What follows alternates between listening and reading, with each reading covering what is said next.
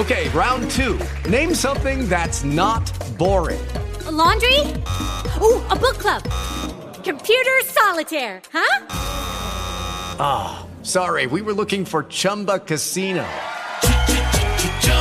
That's right, ChumbaCasino.com has over 100 casino-style games. Join today and play for free for your chance to redeem some serious prizes. ChumbaCasino.com. No purchase necessary. Void where prohibited by law. 18 plus. Terms and conditions apply. See website for details. Blog Talk Radio.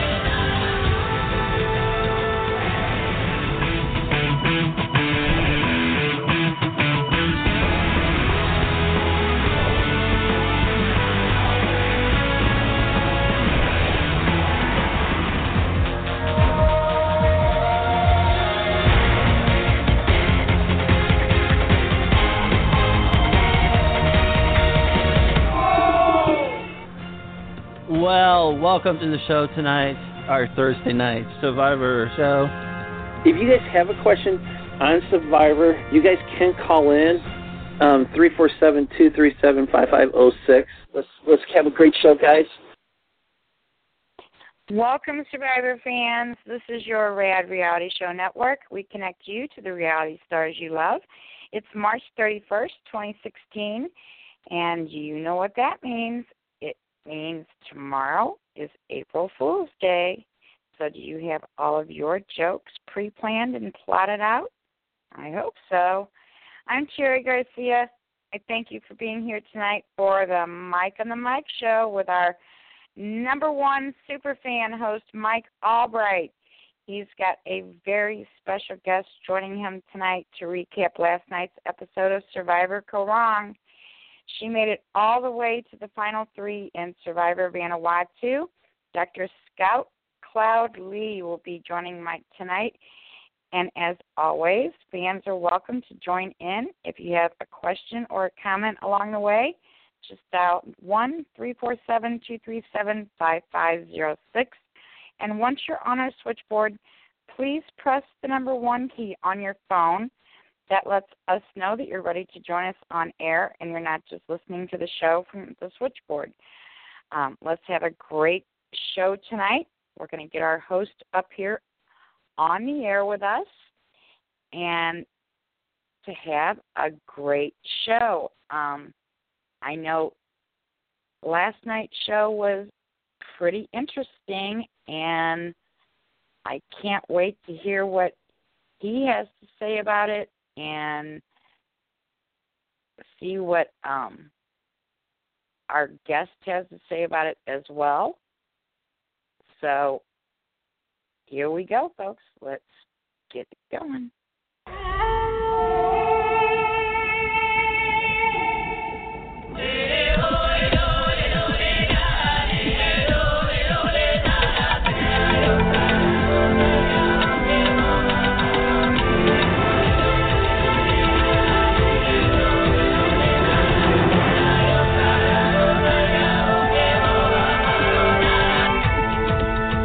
Survivor superfan, Big Mike. Big Mike, you're up. Mike, thank you so much for being here. How are you? I'm doing great. This week I was pretty stoked. I officially went under 350 and have lost more than 170 pounds. So I'm pretty excited for that. Ooh. And exciting episode. And we had a 4-day week last week because of Good Friday. So I kept thinking today was Friday, but it surely wasn't. So I'm doing pretty good. It was an interesting episode. I have to do something for you for that accomplishment.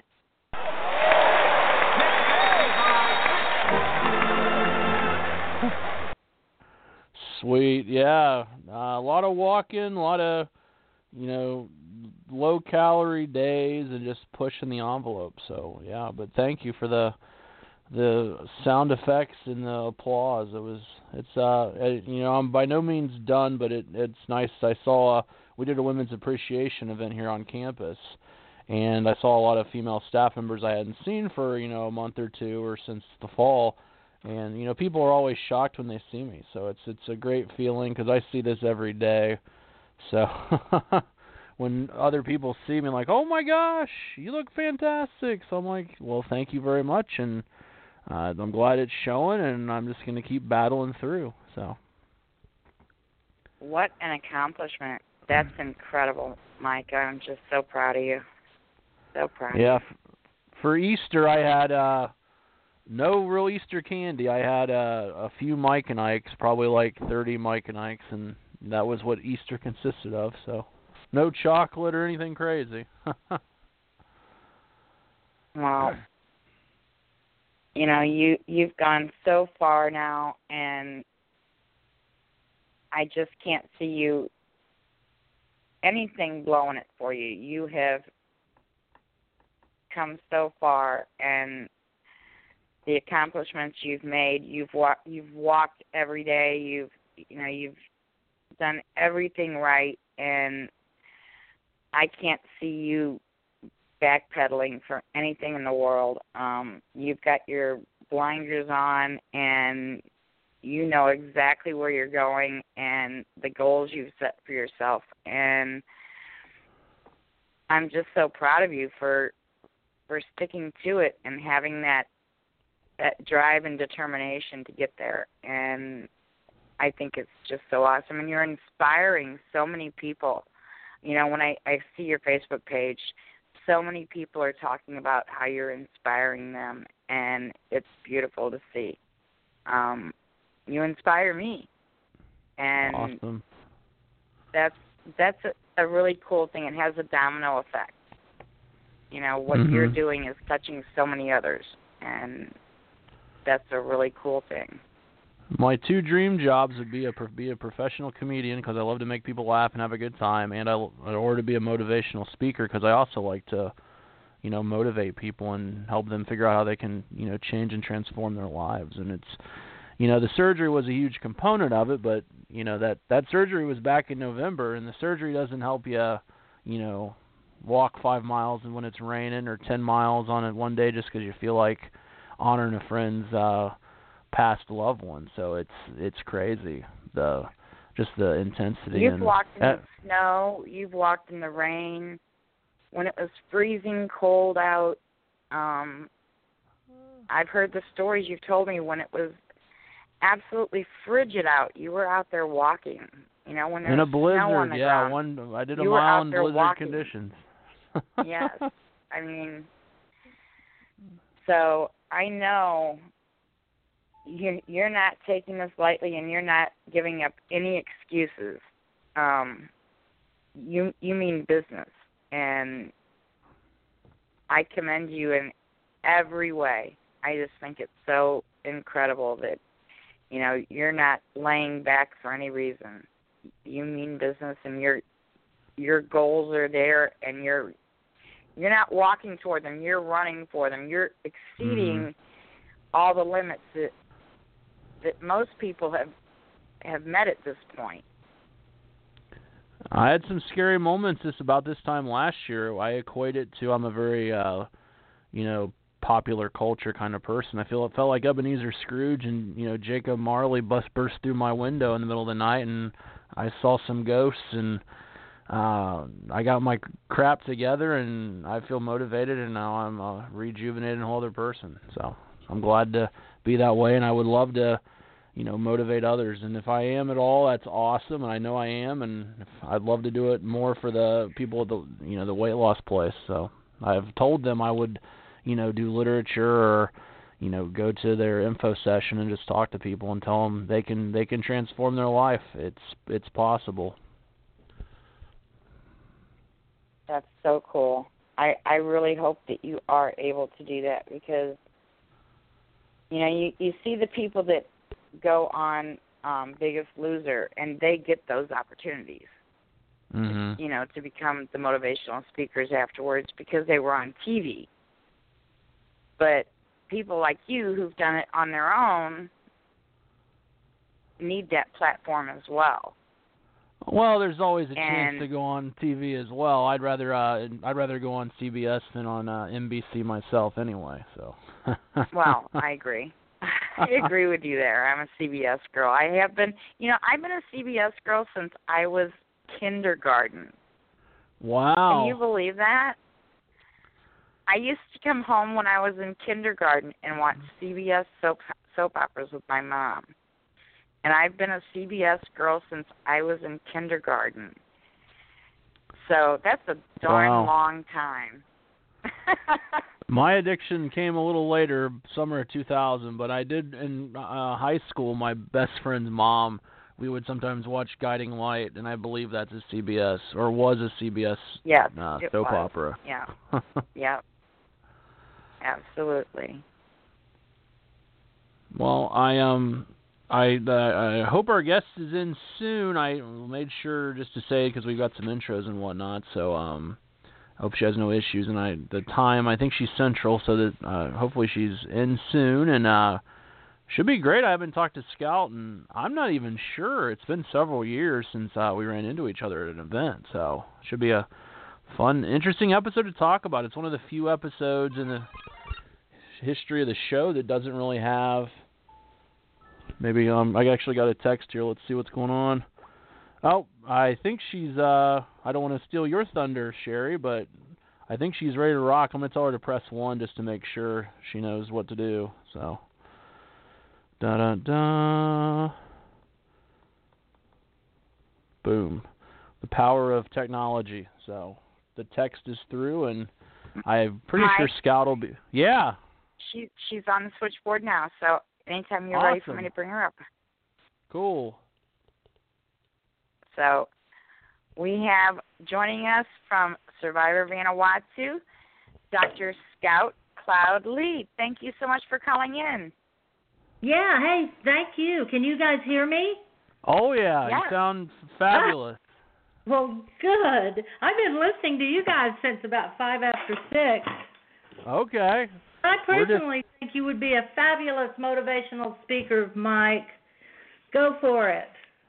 Well, if you have any angles or connections there, if you've been doing that, some of that for a while, yeah, I'd love to because I talked to the company, and I don't even want a kickback or anything for my weight loss surgery. It's just I would love to go to a room of my fellow large Americans or wherever they're from and just be like, hey, here's what you can do. Here's some of the stuff you'll go through. I survived. You can too, and I would love to do that for people and keep my day job too. Mike, you know so many people, and people love you. It's bigger than the fact that you went through this weight loss thing. My God, everybody knows who you are. Oh, yeah. I am relatively well known in the Survivor community, which is insane just because I was once just a crazy fan, and now a bunch of you guys know me and love me, so it's crazy. Now we're fans. Awesome. Hey, listen, all you have to do is really want that. It'll show up in ways you can't imagine. So I'm pulling for you. Yippee. Sweet. And yes, you do look fabulous. I thought you were thank you. fabulous before, but yeah, more good. fabulous. I mean, there's greatness and then there's, I guess, perfection. Just kidding. I sound like Nick on this season. Dang, Scott, I was trying to think, when was the last time we were in the same place. Were you at one of the Give Kids the World maybe, or was it the 10 you're in? I'm just not even sure the last time we ran into each other. Were you at Temecula year before last? I have never gotten to get out to Jillian's event. I usually goes against our Relay for Life event on campus that we have a team that does really well for. And the one year it didn't, I happened to be in Las Vegas instead. So it must not be Temecula. It might have been Florida maybe, or I don't know. It could have. It actually could have been one of the Survivor finales. I'm not sure. Yeah, but it's been a while, so I'm glad you were available and ready to. Are you caught up on this season? It's an interesting season following Second Chances. It's a little, I don't know, I like it sometimes, and sometimes it's not as, engaging just because we don't know all those past players as well. So how are you liking this season? I love this season. Okay.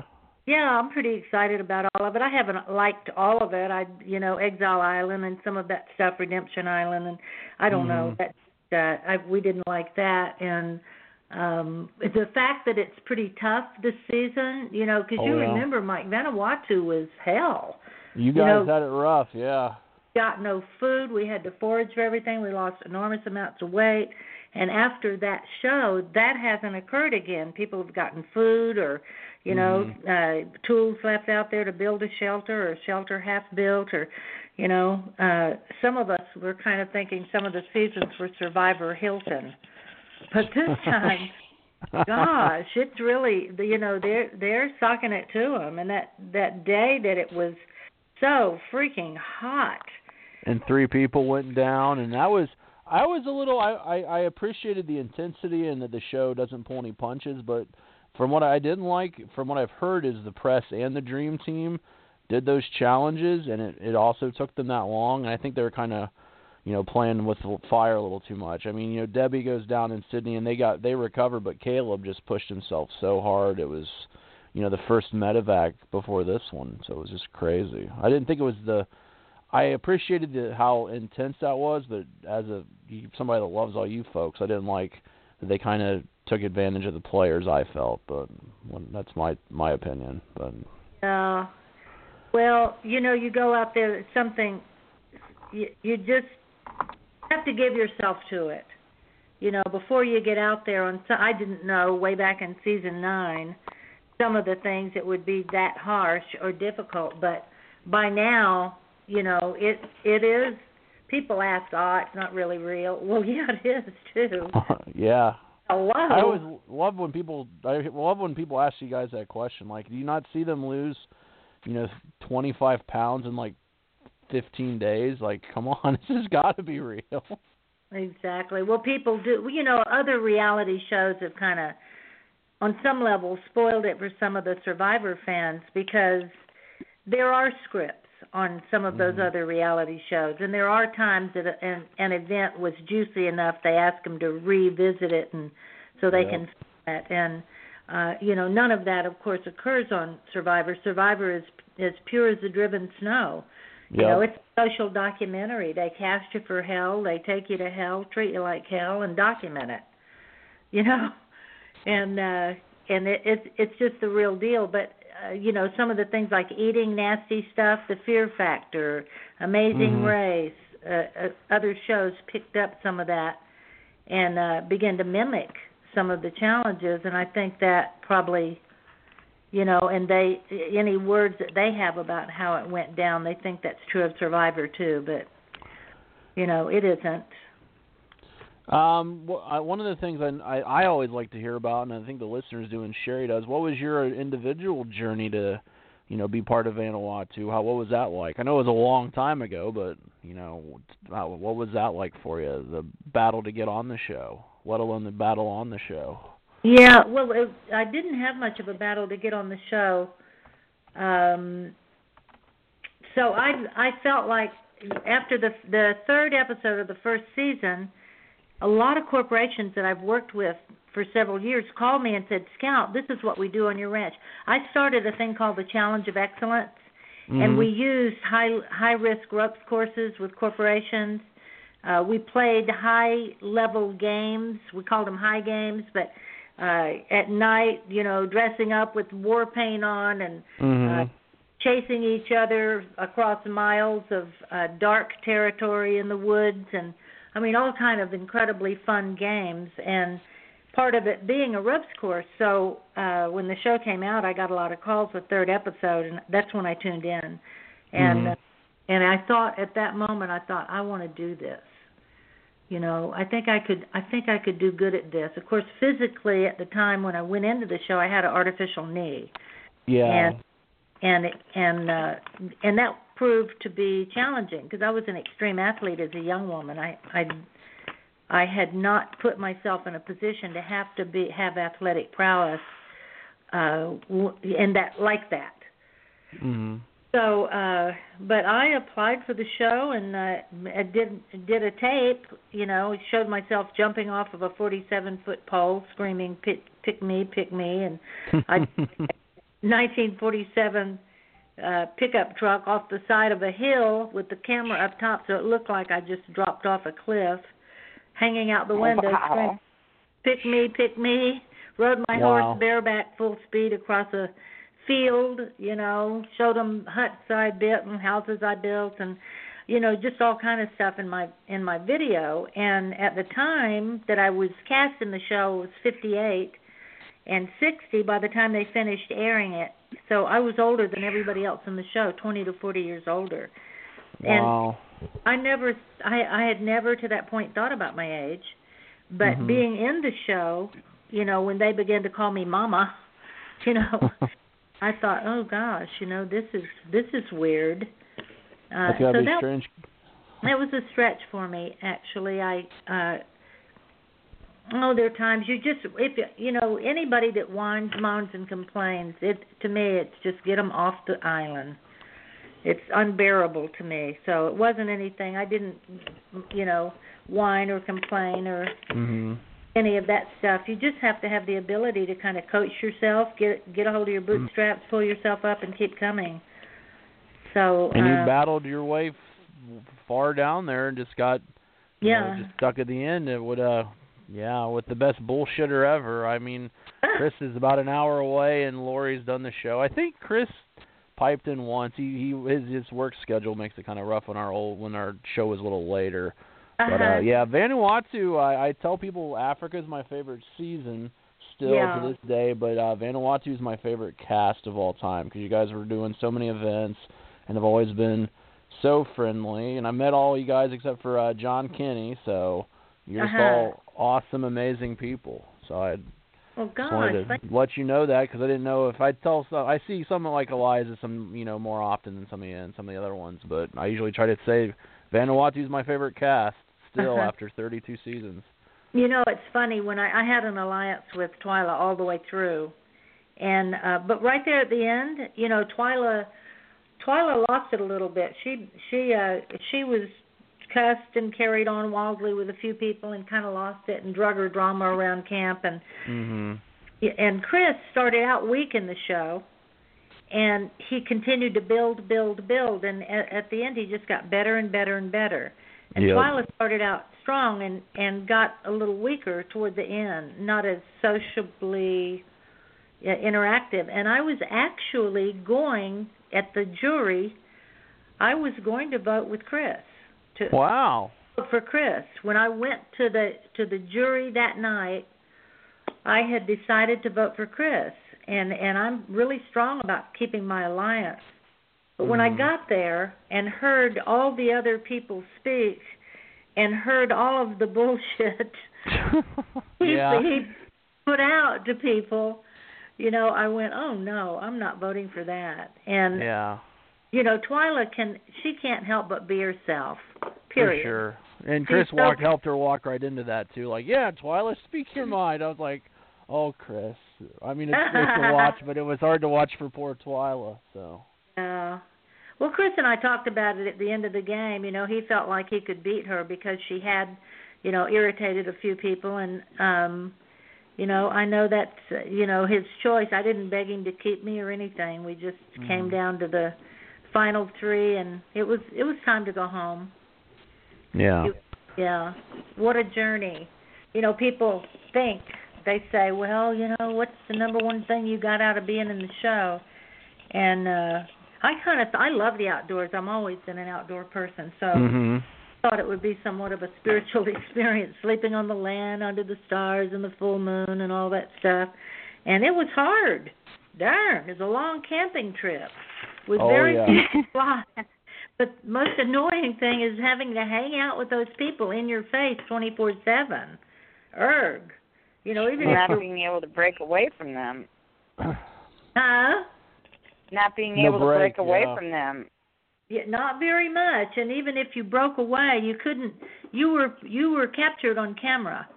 Even if you broke away, because you might be going out and finding something that somebody left for you, or anytime you went off 2x2 or more, a camera had to go with you because of it being a social documentary. They have to catch that dialogue.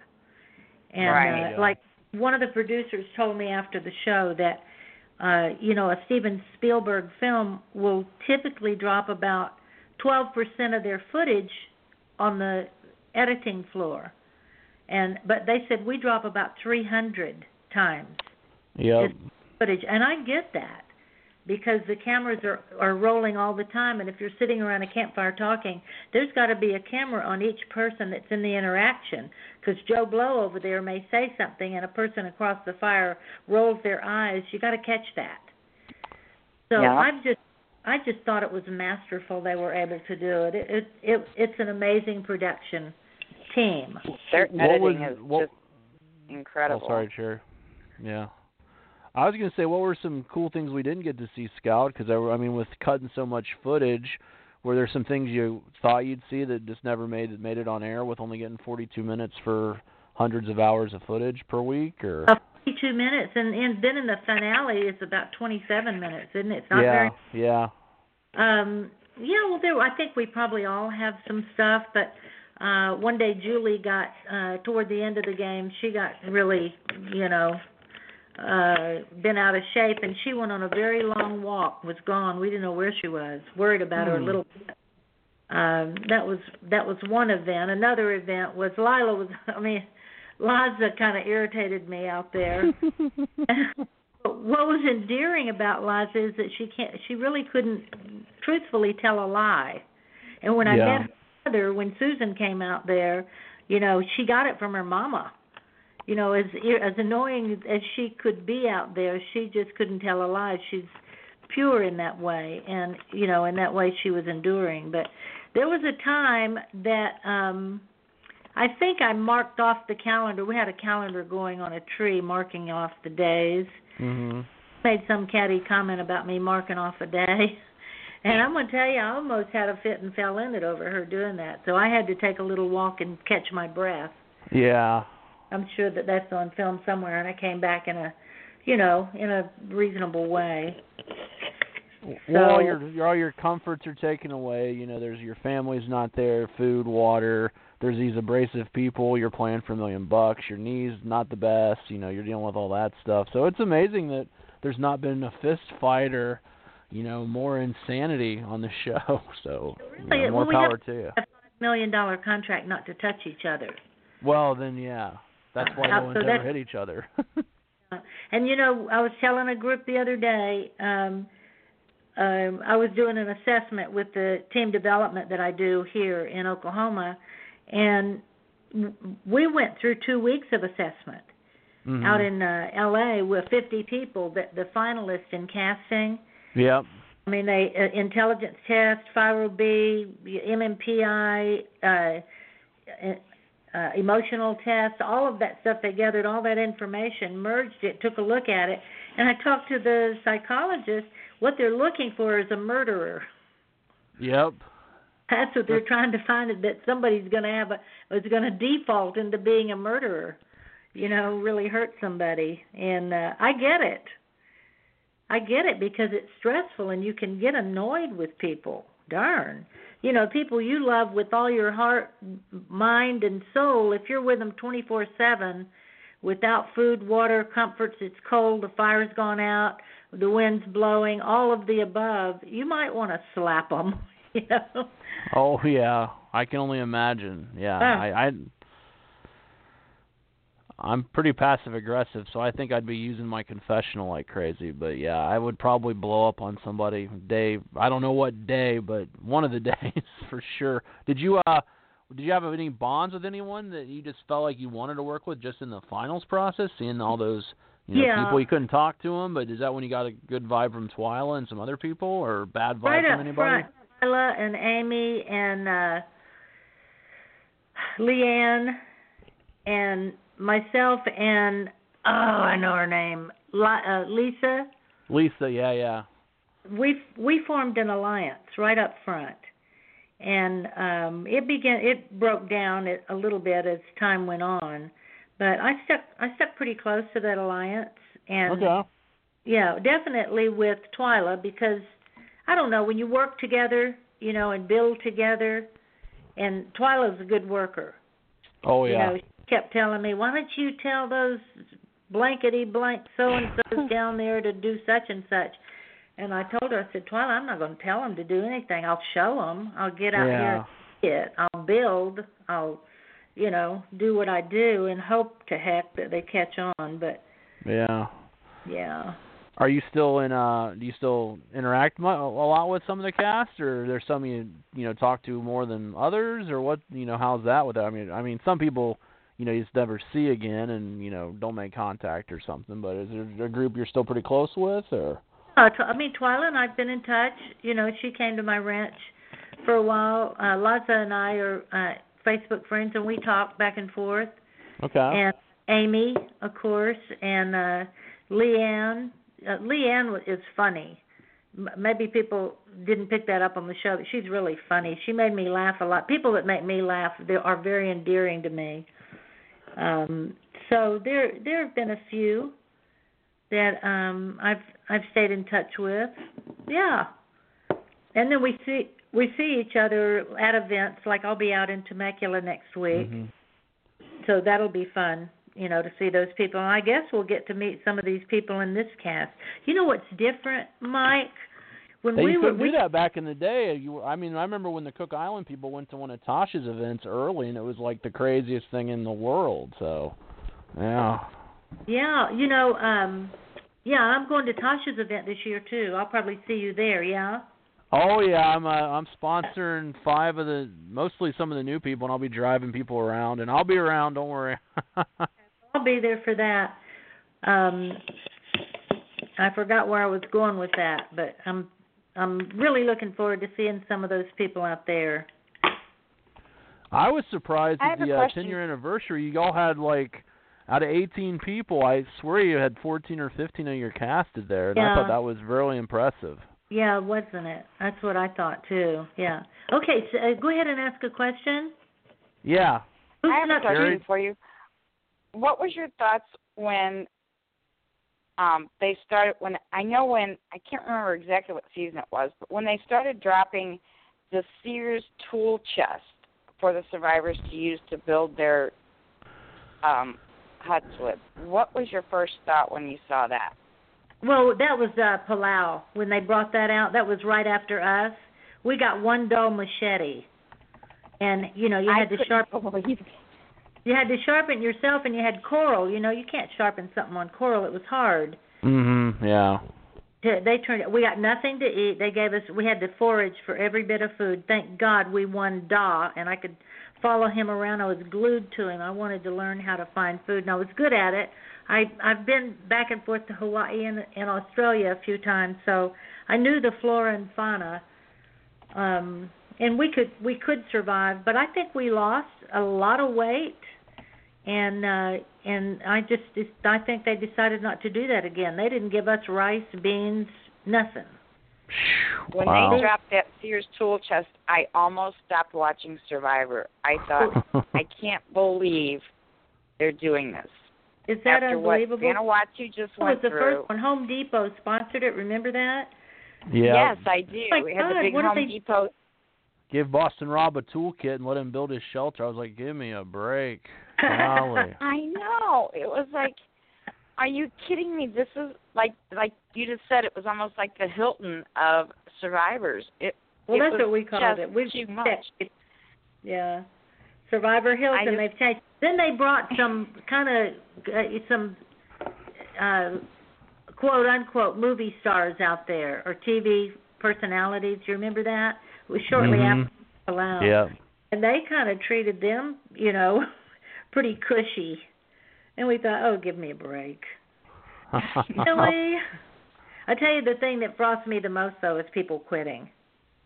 And that's hard as a fan, and I've gotten in some arguments on some, fan boards for that. But I'm pretty critical. I mean, I've never been out there. I've never even experienced what you guys experienced, but I know there's a lot of people that fight to get out there, and a lot of the time in the data I was able to show is a lot of the recruits are where you're going to get these quitters. Historically, if somebody was more talked into playing the game versus fighting for 5-10 years to get on there, and I just think that's unfortunate. Well, at one point, one of the production people, they have many, many thousands and thousands of people apply every season. Mm-hmm. Out of those, during our season, there were a lot more applying, but they would ultimately pick 50, and then you go through all that testing out in LA, all that stuff, and they pick 18. And out of 18, there's 100,000 people standing in line for your spot, and you quit? Really? That's the hard part. And then, we've had Nayanka on here in Purple Kelly, and I think they were pretty uninformed about, what all the show would entail. I don't think they were fully, aware of what they were getting into. So they were really good guests, but it's unfortunate that they both quit on day 29 and were in the jury. So you know what, Mike? Though maybe they weren't informed of what it was going to be like, but they had every opportunity to be informed. And the fact for sure, I agree with you. They dragged that drama around with them everywhere. Mm-hmm. That wasn't just new for the show. You can count on them being the kind of people that would do that. Mm-hmm. You know what I mean? Or to blame anybody else for anything else. It's just, oh, God, please spare me. So I need to keep my mouth shut out there because I'm strong. I'm very strongly opinionated, so that was my greatest skill, I think, just keeping my dadgum mouth shut. One last question about Vanuatu before we recap the new episode is, what do you think would have been different if it hadn't been gender division? How do you think the season would have been different? Do you think, just what do you think would have happened differently? I mean, it's really hard to say for any certainty, but there's a lot of, different ways it could have gone. No, nobody's ever asked that, and it's hard to say. I think we've got a pretty good take on how it goes.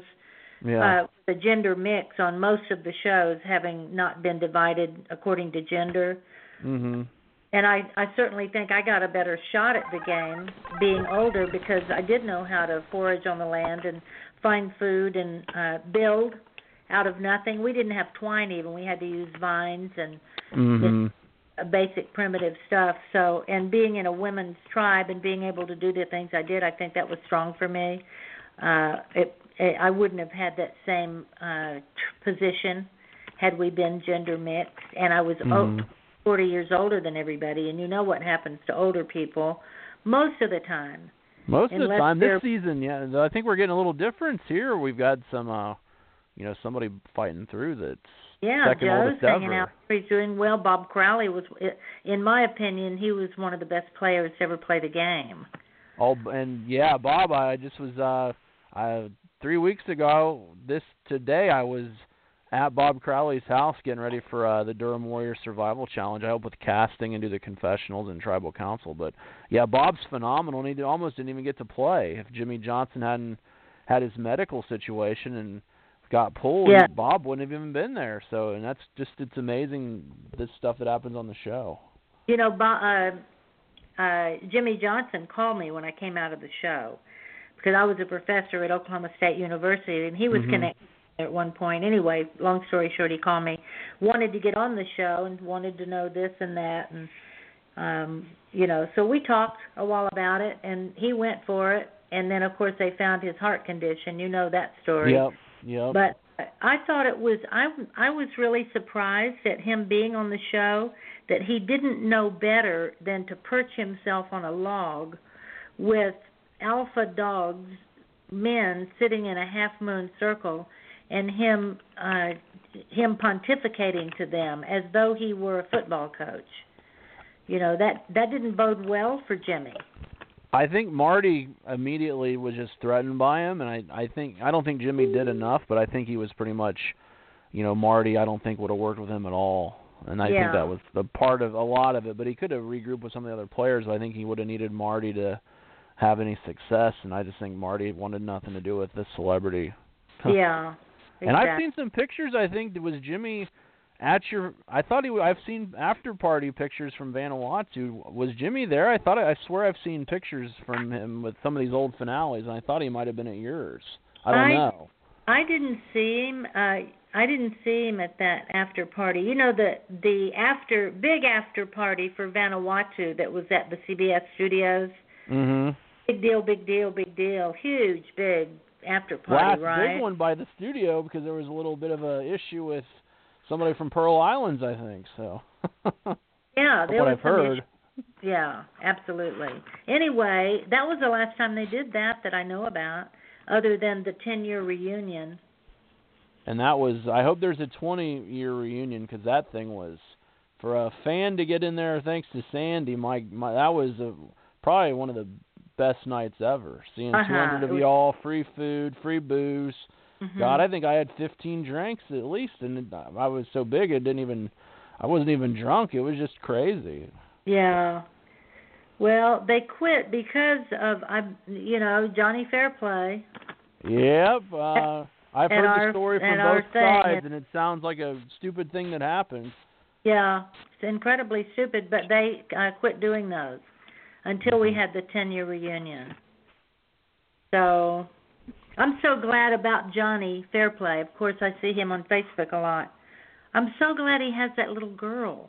She's really transformed Johnny. I'll see if we can get him on the show. I'll send him a message. I don't know. You probably wanted me to send him some money if he does it, but yeah, I think having the daughter and having that relationship with her mom and with this new lady he's with, and he's running and he's always showing the healthy food he's eating. His buddy Thunder D likes to make fun of him for posting all of his food pics, but yeah, I post the walking and Johnny's been posting the running. #run. So. Well, I had been around him quite a bit after the show at different events. Like they had a reality thing in Nashville one time. Mm-hmm. The media began to shape Johnny to be a real, drink a lot, drug, whatever. To act out a lot. I've seen him do some really lewd things in public. Oh, Cocoa Beach, yeah.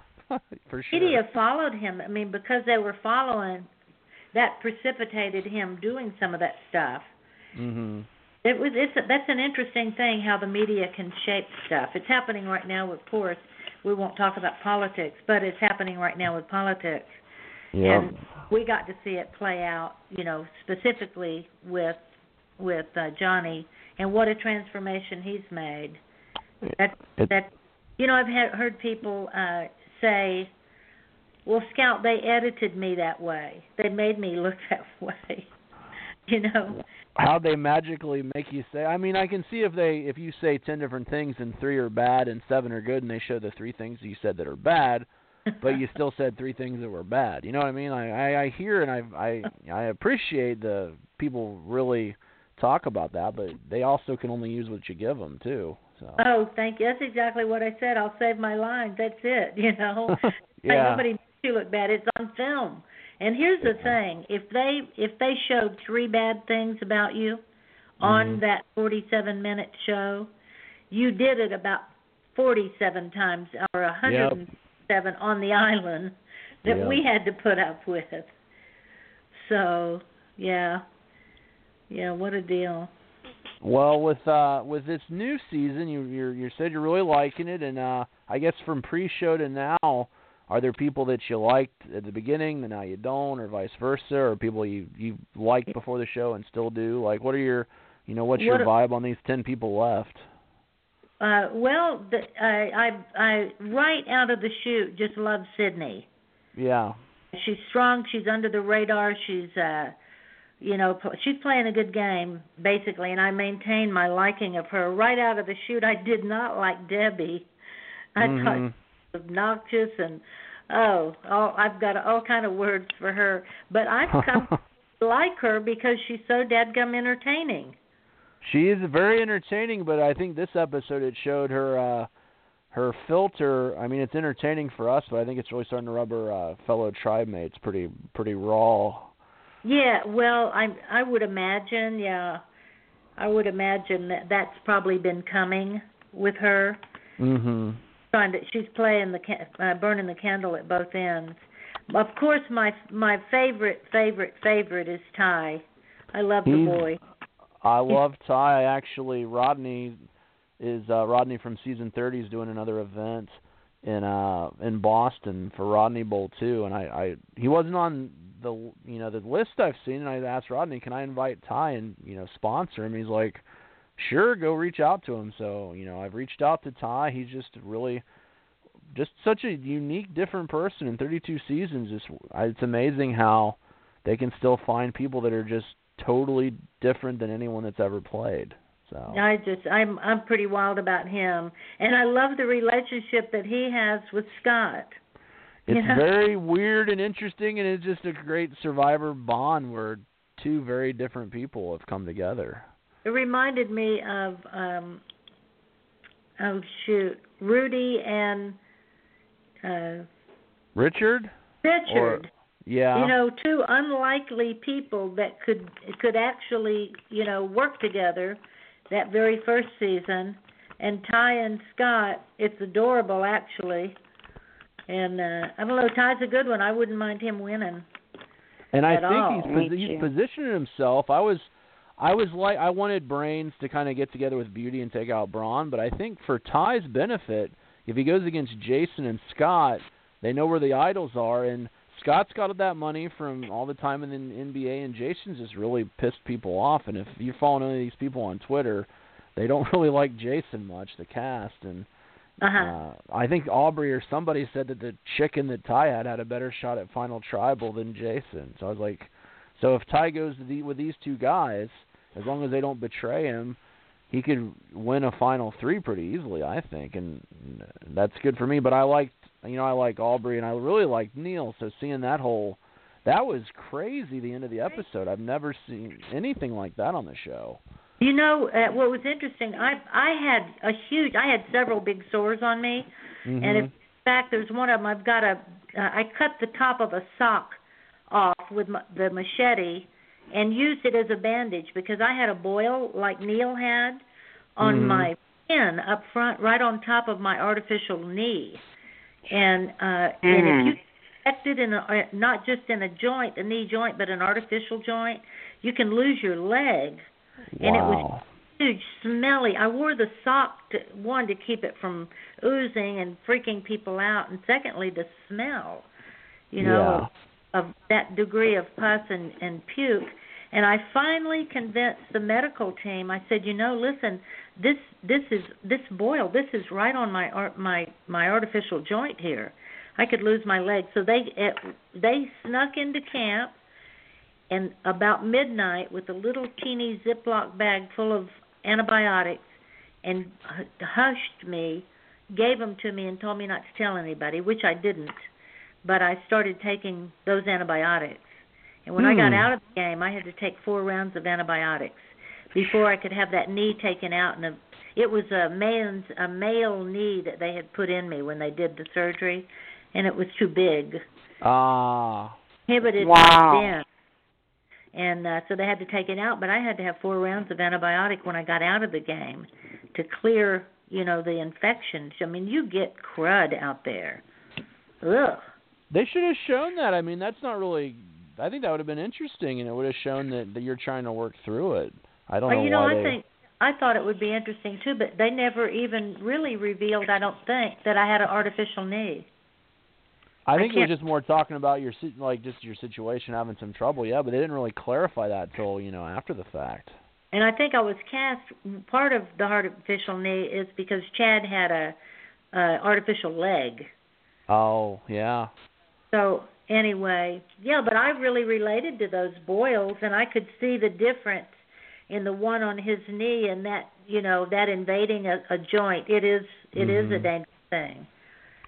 So, I wonder why they didn't just go antibiotics earlier then. I'm just kind of curious. I don't know if it's more inflated drama or, they could have, Neil said he's had that for a little bit. It was just kind of interesting with everything that happened. I was shocked when they came out, because every time you go to a challenge or tribal, medical team is there and they take a picture of you. They document you shrinking, and if you have any situations like that, they're aware of them.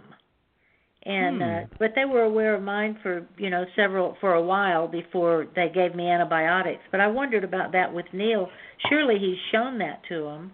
But the doctor, when Ty showed him his scrapes, seemed as though that was the first time that they had seen it. Which is interesting, because he was sitting in tribal, going up his own shorts, look at this. I was like, Ty, don't show him that, man. They could pull you from the game. Exactly.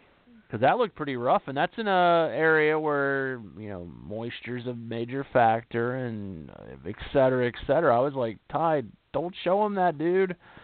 Too much information. Yeah, and he's like, I love how he's like, I was just climbing the mango tree, and I'm like, you mean the big pole to get your immunity idol? When everyone knows he was doing that, it's just funny to hear him. Poor Ty, he's like Eliza probably. It's hard for him to lie. Oh yeah, he can't. I know he can't. Fun. Mike? I thought it was interesting. Neil didn't render the immunity idol. But apparently, I there was some kind of. I need to check Dalton Ross or some of the other people. I think there may be in some reason he wasn't allowed to give it away. I'm hearing different things. I'm trying to confirm. Sherry, was there a caller or was there a question? Sorry, yes, I heard you have a call. Oh, cool. Sorry, I'll stop rambling. Who's our caller? I wonder, and let's hear what they have to say. We have Jonathan from Auburn, Alabama. Would you like me to bring him up? Sure. Okay. Jonathan, thank you so much for calling in. How are you? You're on with Mike and Scout Cloud Lee. Oh, my God. Hi. I'm sorry, this is kind of cool. This is, my first time ever, talking to a survivor and, anything survivor-related. So I'm a little nervous, a little excited because I love Scout. She was, one of my favorites on Vanuatu. We're friends on Facebook. So, hi. Well, glad you're here, man. Yeah, and I'll shut up and let you talk to Scout for a little bit. Yeah, ask away. Nothing crazy, but yeah, go for it. No disrespect to you, Mike. I know you do a great show and everything. And I know you're the king of all super fans, and I'm just like a peasant in your court. All fans are fans, man. I've just been doing this for a hell of a long time and stalking these people for a lot longer, but no worries, dude, and I appreciate it. But we're all fans, man. So if we didn't have fans, we wouldn't have a show. Yeah. But yeah, do you have any questions? Or you're talking to a survivor. They're real live people. They're awesome people. But yeah, I'll shut up, man. It's hard for me. I'm a talker, so I'm gonna shut up though for at least 5 minutes straight. So here you go. This Jonathan? Yes, this is Jonathan. Are you Miss? Now listen, Jonathan, because of Survivor, I have a lot of friends on Facebook. Identify yourself tonight or tomorrow on Facebook, so I know what Jonathan I'm talking to. Okay? Okay, I will. So, Scout, I know you may have been asked this question before, and it's been a long time, and I know you've learned a lot from the experience, but if Twyla had one final immunity, and, because you had a very strong alliance, I loved y'all's relationship on the show, do you feel like you had a strong case against Twyla, and do you think you had a good shot of winning? Because I saw you as a very, owl, because you were very wise, very kind, very insightful, which I love that in a Survivor player. Mm-hmm. And you seem to make a lot of strong connections. So do you feel like you had a good case? I would have won had she won that. Of course, I was pulling for her to win that final thing. That's a good question, and we've gone over it. Allegedly, and you don't know. Back in the day, we just had 7 people on the jury, and Twyla and Chris and I sat around the fire and we talked about it. I specifically talked to Chris privately about it. And Twyla had irritated the crap out of a few people.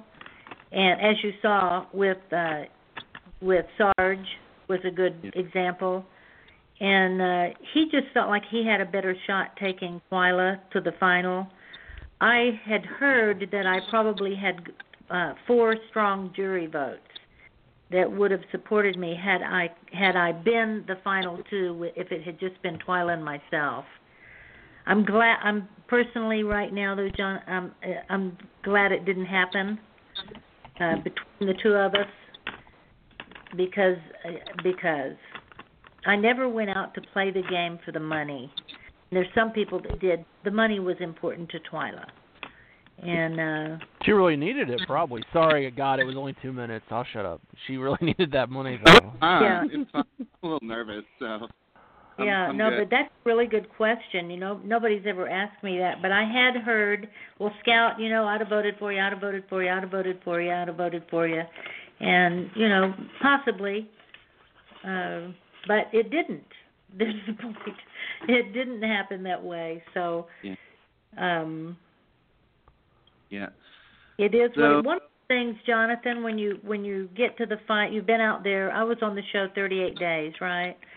And after the show, if you've been out there on TV with a lot of coverage and you have the ability to be, as Michael wants to be, a motivational speaker or a public speaker. I'm also an author and a motivational speaker and writer. And just having that much exposure on the show, it's brought me a lot of, people ask about the money, but you can make a lot of money after the show if you have those abilities. And so I don't know. It paid off for me in that way, although that wasn't really why I was doing it. Yeah. And I want to clarify, Jonathan? I never implied that it was you just went out there for the money. I'm trying to get on Survivor right now. I'm 21. I'm a junior in college. I'm graduating next year, and hopefully before I can accept any jobs anywhere, I could maybe I would love to be on Survivor because I've been wanting to do this since I was 7 years old. And if I am given the opportunity to go on Survivor, I wouldn't want to make it so much about the money as just like the title, as just fulfilling a dream of mine, because I spent a good over 3/4 of my life watching Survivor. Wow. So cool.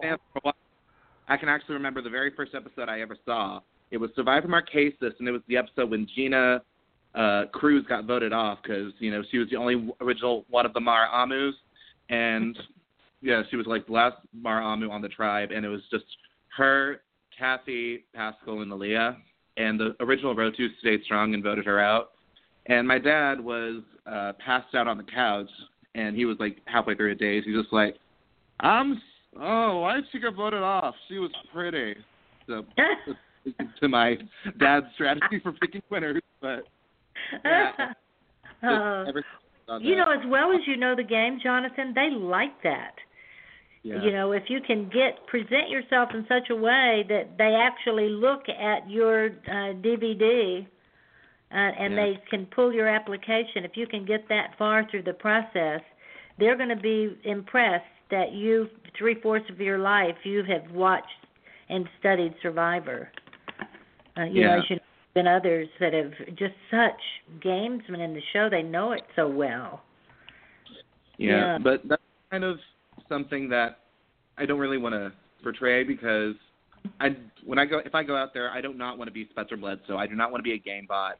I just want to make, because Survivor is such an incredible experience, and only a few 500 people out of the 300 million people in the country get this opportunity. And I just wanted to make it about human relationships and just bringing back to what it was original, just real people having real conversations and surviving against the elements, and most importantly, establishing true relationships. And despite what Russell Hantz may think, it's not being the best strategist in the world. It's not about being the best physical athlete out there. Because I'm 6'2", I'm a little on the heavy side, and I'm not going to be the challenge beast. I probably will never win an immunity challenge if I go out there. But, it hasn't happened yet, so I don't know what's going to happen because it hasn't happened yet. But I wouldn't want to be a game bot. I would just want to be, the person taking in the experience and play strategically, but not just a game bot. I'm sorry, I've talked a lot. Well, listen, be sure when you get ready to, have you applied before? I did apply. I applied when I was 20. I went to a casting call. I did a really quick 30-second speech, and I got the crowd applauded, so I felt kind of good, but I didn't get that far. But I've been reapplying every year since then, and I was 20. I'm 21 now. Yeah. Well, we'll talk privately about that application when you do it. So, yeah, it'd be great if you can get, not just the casting call and that first camera thing, but actually get in the mix so they can you'd have to still compete with other people to have that final selection. But, yeah, it's a social game. They never even test you when you do go out to L.A. with the bigger group and they start putting you through all that testing stuff. They never test your physical prowess. They don't care. Yeah. In fact, if you don't have physical prowess, that's kind of interesting to them on the camera. But one of the things people have to realize when that casting crew's casting, they know where they're going and they know the culture that they're jumping into. So they're casting, of course, for conflict and of course for, interest. But it always is different. They pretty much know what they're casting for. Specific things. So I think always if your game is a social game, to get out there and make relationship with people, and anyway, keep giving it a shot. Try again. I don't know. I mean, Rob, it took him 4 times before he finally won. And I remember there was one person on Survivor Philippines, I think his name was Artist, who tried out for every season except for 2 seasons when he was diagnosed with cancer and he battled that, and he got on. And, Don Meek has been applying since season 2. So if that gives you a glimpse into my almost unhealthy obsession with the show, do my homework. Keep trucking, man. You never know. And Scott will peruse your stuff, and you could be a great player, and they're just looking for something else for a couple seasons and cycles. So just keep it up. Oh, I will. Yeah, the only way you can't get on the show is that you don't apply again and again and again and again. People ask me, well, how do I get on the show? I said, well, have you applied? No. I said, well, talk to me later. Yeah. You have how to make it up. How many years was it that Dan the Animal applied to get on Survivor before he made it? 14, Mike? I think he started Australia. I think it was Australia probably. I don't think he applied for Borneo, but I think Australia on. He talked about how many thousands of miles that he drove. You just have to keep going. Never quit. Yeah. Never quit. Yeah. Never quit. So here's the thing: if a person tries once, they don't get it. Try twice, they don't get it, and then they give up. That's really a track on their life. If you want it, just keep going for it, no matter what. Yeah. Because the tenacious act of continuing to go for what you want, that's character building in and of itself. And y'all know Steve Pickett, don't you, Michael? Oh, he's my brother from another mother. He came up for my surgery. He's an amazing man. I love Steve. Steven's a good friend of mine, and he has applied every single season, I guess, starting with season 2 or 3. Yep. And he keeps applying. And he's gotten a call. He's gotten close. Yeah. He would be phenomenal on there. I would love to see him get his shot to play. Oh, me too. And he'll make a great character when he got the call. But again, as I say, they're casting for something specific in terms of relationship. So it may have more to do with that than it does Steve's personality. Because he'd be a great tender. So, and you too, Jonathan, you just got to keep going and going and going and going like the Energizer Bunny. Yeah. Well, good luck, Jonathan, man. And who are you rooting for on this season, Jonathan? Who do you like? Who do you hope does well? I'm going to from what I've seen so far, it's hard. I like a good portion of the cast. You know, I love Ty, but I think he's playing that he's being a bit too nice, where he will maybe get to final five or final four. They'll realize, oh my God, he has not pissed anyone off. We have to get rid of him. If he wins another challenge, you know, we're screwed. Yeah. I wouldn't want to next to Ty. I really am loving Sydney. She's kind of playing under the radar. She's really chill. She's very strong. And I like her. I like her. But in terms of, I think, the winner's edit, if you can call it that, I don't really. I always pick my favorites to win, and you know, I never really win. My people make it far, because last year I picked Wentworth. Last season I picked Wentworth, made it to Final Four. I also picked win in San Juan del Sur. That didn't work out, but my second choice, Natalie, won that season. I was happy. But I think if I were to pick a winner at this point, if nothing changed, I'd probably have to go with Michelle. You know, she's a very social player. You know, she's for the most part, has held her own in challenges. You know, there was that one time where she kind of let people down, but she admitted it. But yeah, I think if she just stays under the radar for a little longer and gets in with a really good group, I really want her to get in with the brains. I think she has a shot to win. That's interesting. I hadn't really thought of that. Doesn't she have a good relationship with Nick? Yes, and that might be a good person to bring to the end, because he has come off to me as very condescending. I get this sense of delusional entitlement, because I'll admit he's good looking. Nick is a gorgeous man. I'll fully say it right now. He knows it too, and he likes to tell people. Yeah. When pretty people know they're pretty, they're not kind pretty. Of ruins everything. Oh. You never look pretty when you make other people look, when you talk down to anybody. Exactly. Yeah. I thought Peter was a good-looking guy, but he was so full of himself. Good grief. Oh, yeah. And not really socially aware either. It wasn't just that and just the doctor's, you know, vibe he was giving off, but just, oh, yeah, I'm totally safe at this. And Jeff's like, are you sure you should be saying that at tribal council? 'Cause you might not be as safe as you think you are. And then he wasn't. Yeah. So. Unless Tribal council, don't y'all think that Jeff has changed? He has gotten a lot more picky. I mean, he's pulling stuff out to say at tribal council that they didn't used to do in the day. You know what I mean? Yeah. Have you noticed that change? He's not, since he became an executive producer on Samoa, his whole demeanor at tribal and in the game, I think, is dramatically changed. So I think it's changed too. You know what I think why it changes? Because since he is a producer, he does kind of overlook their confessionals.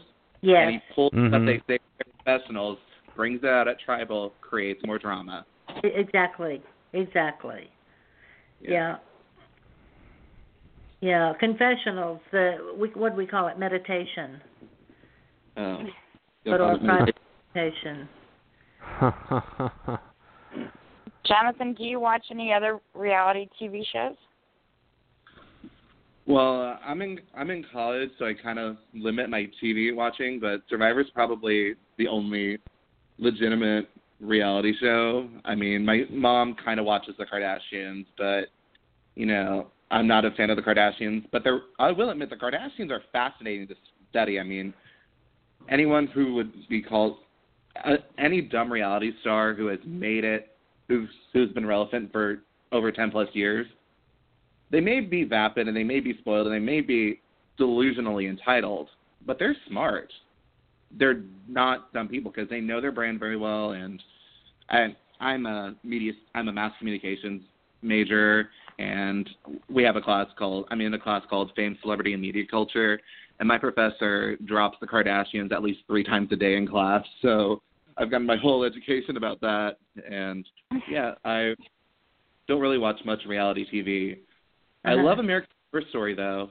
I love American Horror Story, and Oh, I got into that last. I don't know when I started, but I'm up to season 4, and that show's crazy, man. I love it. It's just intense. I haven't seen is the last one in the hotel. I think that's the one I haven't seen yet because it hasn't been on Netflix. But yeah, fair warning. The reason I asked is there's a guy that was on Big Brother.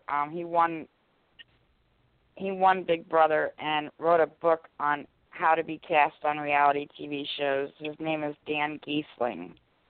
Oh, Dr. Dano. Yeah. Dano. Part of the H-Town Alliance. Yeah, that'd be worth reading, Jonathan.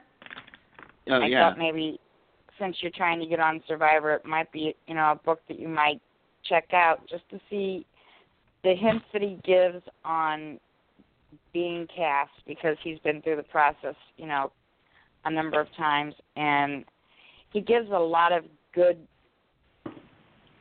hints and strategies on getting on a reality TV show. So something I just thought I'd mention, since you're going to be applying for Survivor, it might be worth a read. Not that I'm trying to sell his book, but just anything that you can do to better your chances on getting on Survivor is worth it. So, there might be one little tidbit in there that would help you, get your foot in the door on Survivor. And if that does, the book would be worth it. So, yeah. I'll give him a shout out. And I'm sure that, yeah, definitely. Yeah. One of the things I did, and I have coached a few people to do on the application, you have to fill out the paper application, is to take that application. They ask you good questions like, Debbie, I was just reading that today, what are 3 words that define you? And to give that some thought. But if you look over the application and sit down with a person who knows you inside out and upside down, and somebody possibly in your family, and a really good friend, and ask each question and take all of their answers and put them down, and then with those 3 perspectives, sort through it to come up with your final presentation on that application, because it is interesting other people's perspective of us in response to those questions. What a great idea. Yeah, I did that, and I just went off to a place. I had a place on the river. I built a little cabin down on the river, and we just went out and sat by the river and spent several hours going through that. And then I took it and sat with it and came up with the final, rendition. And it worked, so I got to believe it was helpful. Absolutely. Yeah, you got on the show and you made it really far, so, that had to work. But, yeah, thank you. I really got to go. I'm applying I have interviews for the campus station director position tomorrow. I'm going up for 3 spots, so I need to work on those. But, yeah, it's been amazing talking to you. You're very insightful. Thank you so much for the advice. And, yeah, I will keep watching, and I will comment on Michael's post on Facebook to officially signify who I am. So, again, it was so wonderful talking to you. Good luck on your interview. Yeah, kick some butt tomorrow, buddy. Much. Yeah. Yeah. Jonathan, thank you so much for calling in. That's what we do these shows for, to connect fans to the reality stars that they love. And I'm so glad that you picked up the phone and called in tonight to talk to your favorite reality star. Yeah. And me, too. Just kidding. Scout's awesome, so I'm glad you called in for Scout. The ultimate superfan. And the Vanuatu goddess. I love it so much. Yes, I hope I get to meet you face to face. Yeah, that'd be awesome. Yeah, who knows? Yeah. Thank you, good luck Jonathan. To you on your casting. Thank you. And all your other endeavors as well. Oh, thank you so much. You're welcome. Right. Have a great night, Jonathan. You too. Good night, y'all. Good night. Good night, honey. Night. Awesome. I always love when we get new people in. Sometimes we have some old regulars, and it's nice to get somebody new and somebody that's enamored with our amazing guest, and that's cool. And I wish him the best of luck on his interviews tomorrow, whatever position's the right one, and getting on the show. I love when fans try it. There's only so many pharmaceutical sales reps and part-time actresses and models and bartenders that I like to see on the show. I like seeing the ties and these people from this around the country, different types of people, not carbon copies of each other. Because we've never seen anybody else that likes Scout, I don't think. So it's nice when we get unique people, not somebody like, this person's the new whatever. So I like that. That way about Scott on the show, and Jason. He's a bounty hunter. Yeah. Doesn't know that or Debbie. She's done every job. I think I'd like to see Debbie's resume. I hope it. I don't know. It's probably as long as an almanac. I love she's had more jobs than anyone ever. Like whatever book. That's called, a cryon or whatever. Where they say your name and what your job is. I think she's had 10 or 15 different ones posted. Yeah, well, there's some stuff up on the CBS site about her that's interesting. Anyway, we'll see how that goes. I don't know about Michelle, if she's going to be able to pull it off. I didn't see exactly what Jonathan sees, but he might be right. I think I thought the most interesting was the last confessional of the episode. That's either Aubrey turns it around and somehow Aubrey wins this thing, or Aubrey's, cannon fodder next week. But I thought that was a great, moving confessional. And I am going to take, when I meet Aubrey at the finale, an old game of Oregon Trail, which for kids of my era, Oregon Trail was the big thing in school. That it was this video game that people played where you went from, I forget, like Missouri to Oregon, and all of her the quote she had about people getting dysentery and you got to hunt for food, and it's just crazy video game. So I'm going to find an old copy and get Aubrey to sign mine. But yeah. Oh, yeah.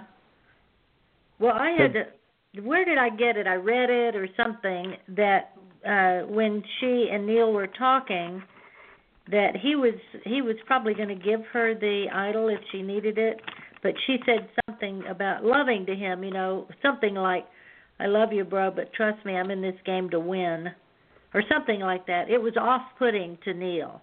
Oh, I heard something about that, but I don't know the exact quote. Maybe that's what happened, because I've heard that there was something that happened. So I read it from Neil. That was his perspective, and it kind of set him off, so he wasn't going to give it to her. Yeah. Wow, he wants that souvenir as a fan, and I think what maybe she meant that he'd pretty much have to give it to her in front of everyone, then she'd be a target, even worse. So maybe that's what she meant. I'm not sure. Hey, I've not said this in public on radio or TV, but when I came out of the game, it was night of the 38th day, and I had with me the flint, the original flint. I had all kind of stuff from the game, and typically they take that away from you and they auction it, right? I mean, they auctioned our staffs and stuff like that. Long story short, though, I got out of the game with a bunch of stuff. They didn't ask me for it, so I kept it. And I've done a number of gigs, and particularly with children, and spread that stuff out. Just to show them and talk about, when you have that little bamboo stick that you rubbed on a rock and made it flare on one end became your toothbrush, and you could get sand and rub your teeth with that little ugly stick, and how important it is, and to keep up with it for 38 days, or the pebbles that I found, which were rare on our beach, that you could put in your mouth and keep them in your mouth during the day because it makes you salivate. So you could at least your own saliva when you were so thirsty for water. There were a number of things. I made a hair pick. I kept one of the canteens. When Dolly got kicked out, she left her canteen, and I peeled all of the string off of the top of it and used it to piece together pieces of bamboo to make a little hair pick, which made me popular. People wanted to use my hair pick. Oh, cool. So all kinds of insider information. We had Brandon Hance on here last week, and he was giving all kinds of behind-the-scenes stuff. So I love how Mike on the Mic pulls out the great stories from all the alumni. Sweet. Yes, well, my dentist, when I got out of the game, I had the pebbles, I had a tongue scraper, which was a piece of bamboo that I had flattened out, and, of course, my toothbrush. And I made a few toothbrushes for other people, but we put them on display. He put them on display in his dentist's office for a year, under glass, just to show people how important it is to brush your teeth, which I'm an avid toothbrusher, so that was a little challenging piece out there. But we made up for it. And the other thing, I love lip gloss. Oh, my God. I carry them in my vest, my coat pockets, my pants. And of course, you don't have anything out there. So we took coconut and put it in a shell, cut it up small, put it in a shell, put it in the sun when the sun did shine. And some of the coconut oil seeped out of that coconut, and we used that on our lips. Coconut oil is wonderful. It was wonderful. You don't get as much when you do it that way as you do otherwise, but it was sure better than nothing. I bet it was when your lips are so dry out there in that heat. And toilet paper, people say, well, surely you had toilet paper. No, not really. There were some leaves out in Vanuatu that are, pretty large leaves, a little bit heart-shaped, and they have fuzz on them. You've probably seen some leaves with fuzz. And after you make the little test to make sure it's not poisonous, it rained 30 to 38 days when we were out there. So I would make piles of those leaves in my special, place in the woods and use it as toilet paper. It was like having my own personal wipies. Wow. Those kind of don't charming, huh? where you go to the bathroom and how you handle stuff like that. It actually wasn't so hard because it was like having wipies. Mhm. So. Wow. Yeah. Unbelievable. I mean, but that's really smart, to find just the right thing and have it handy when and where you need it, Well, I collected spots where I collected it and piled it up and put a coconut on top of it or a shell or something, so when I, needed to use it, I could go get it. That's so insightful. That's being prepared. Yeah, it's fun with kids because kids ask you all kind of questions like that. We were, and some, I of course had medication, but we all had to take medication in Vanuatu because 80% of the population out there have malaria. Wow. Oh my gosh! So we had. That's so crazy. We had a box to go to, but we had a type of sunscreen that had anti-mosquito. It wasn't so much a sunscreen as it was keep mosquitoes off of you. And we had to take that malaria medication every day, all of us. Wow. Yeah. That's scary stuff. And now with the way the world is, with more and more security issues, I wonder about, the travel issues and things with the reality shows, especially The Amazing Race, but even with Survivor, and the security issues that are going on, with the world today. There has to be so much more logistics involved in taking these shows to the places they go to,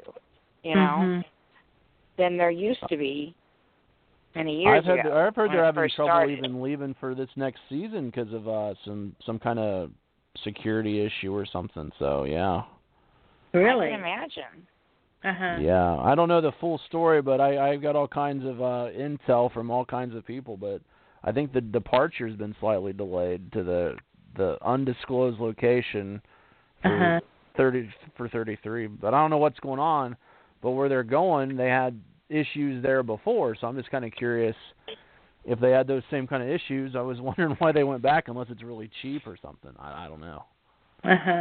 Boy, the production of moving those props and, the Dream Team and Kerfoffer that leads that team and builds those challenges, that's a huge production. Oh, yeah. Sure. The crew And alone, then I can't taking even all the imagine how it's medications like doing and the game stuff. with hundreds of people watching you guys do stuff, challenges and whatnot, yeah. Yeah. I had heard from part of the production crew when we came out that CBS paid astronomical amount of money to Vanuatu for the right to use the sea space, airspace, and land space. And, there were a couple of times we had to hit the deck because there were planes, helicopters in the area that were, probably trying to snoop out who was there. And back when we played, they didn't know who was going to go until the cast was revealed. Mm-hmm. And when we came out of the game, we didn't have Facebook in the day, but we were not allowed to do. I'm a public speaker. That's how I make my living. And I couldn't go out and do public speaking until the show finished airing. They used to have very strict rules about that. Of course, those have gone to hell in a handbasket.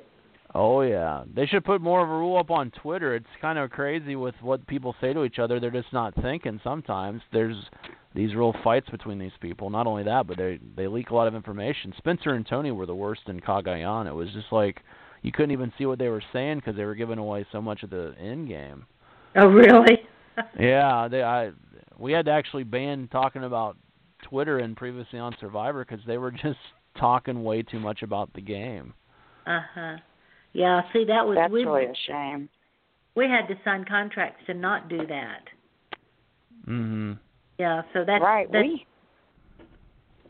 we had to go and actually get permission to have them come on the show. Well, they couldn't come on the show until after they were off of Survivor. Yeah, after the show aired, right? Right. Well, if they were pre-jury, they could come on, but they couldn't talk about anything that happened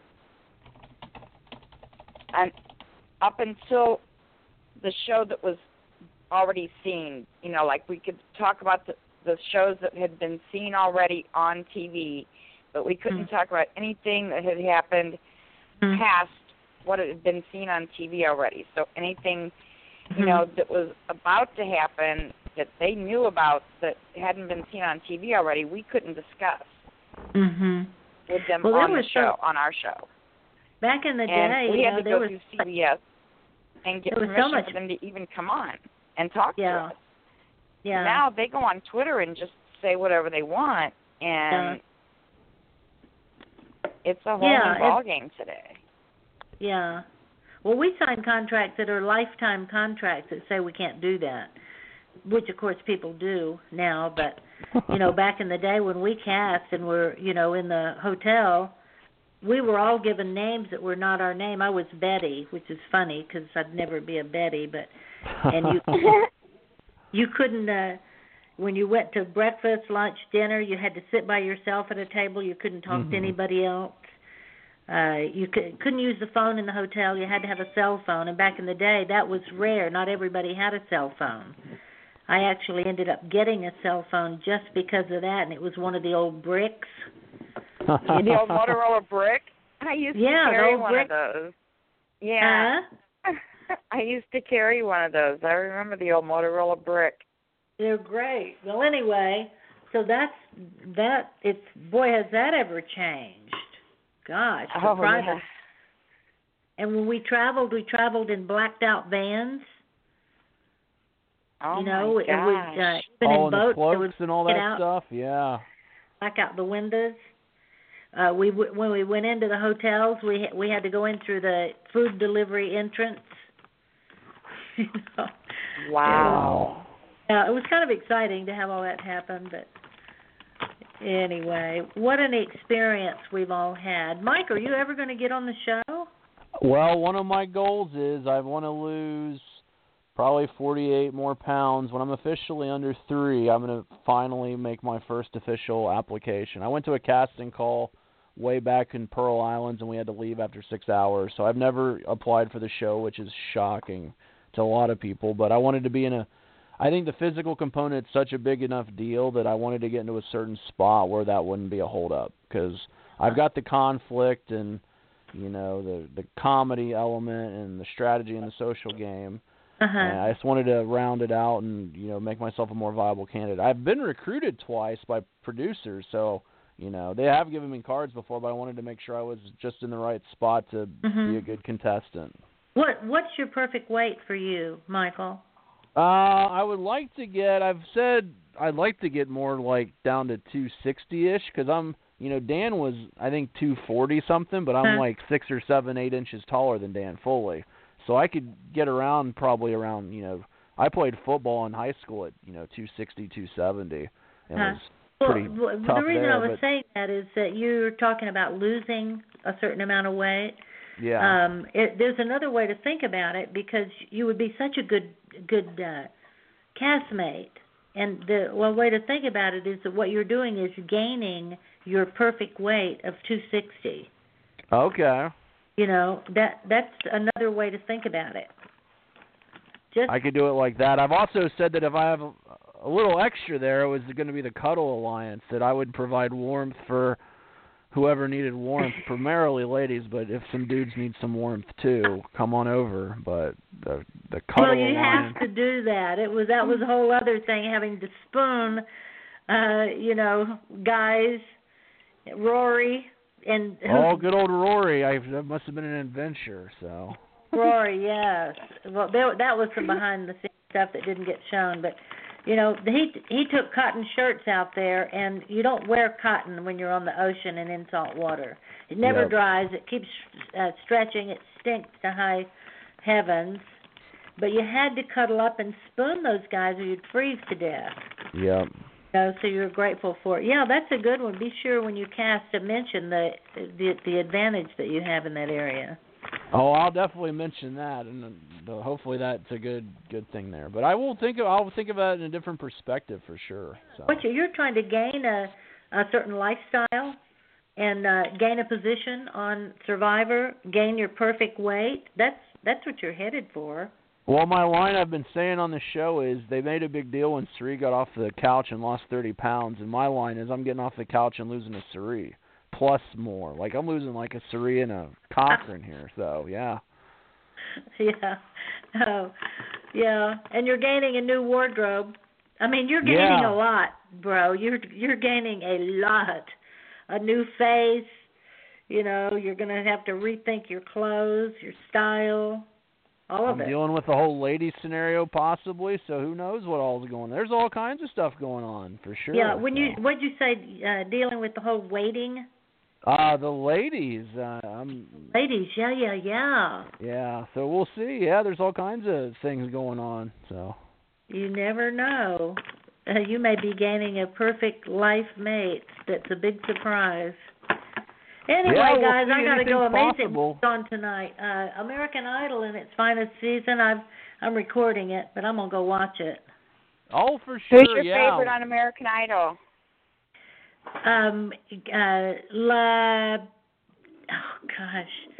La Portia? La Portia. Yes. Who's your favorite?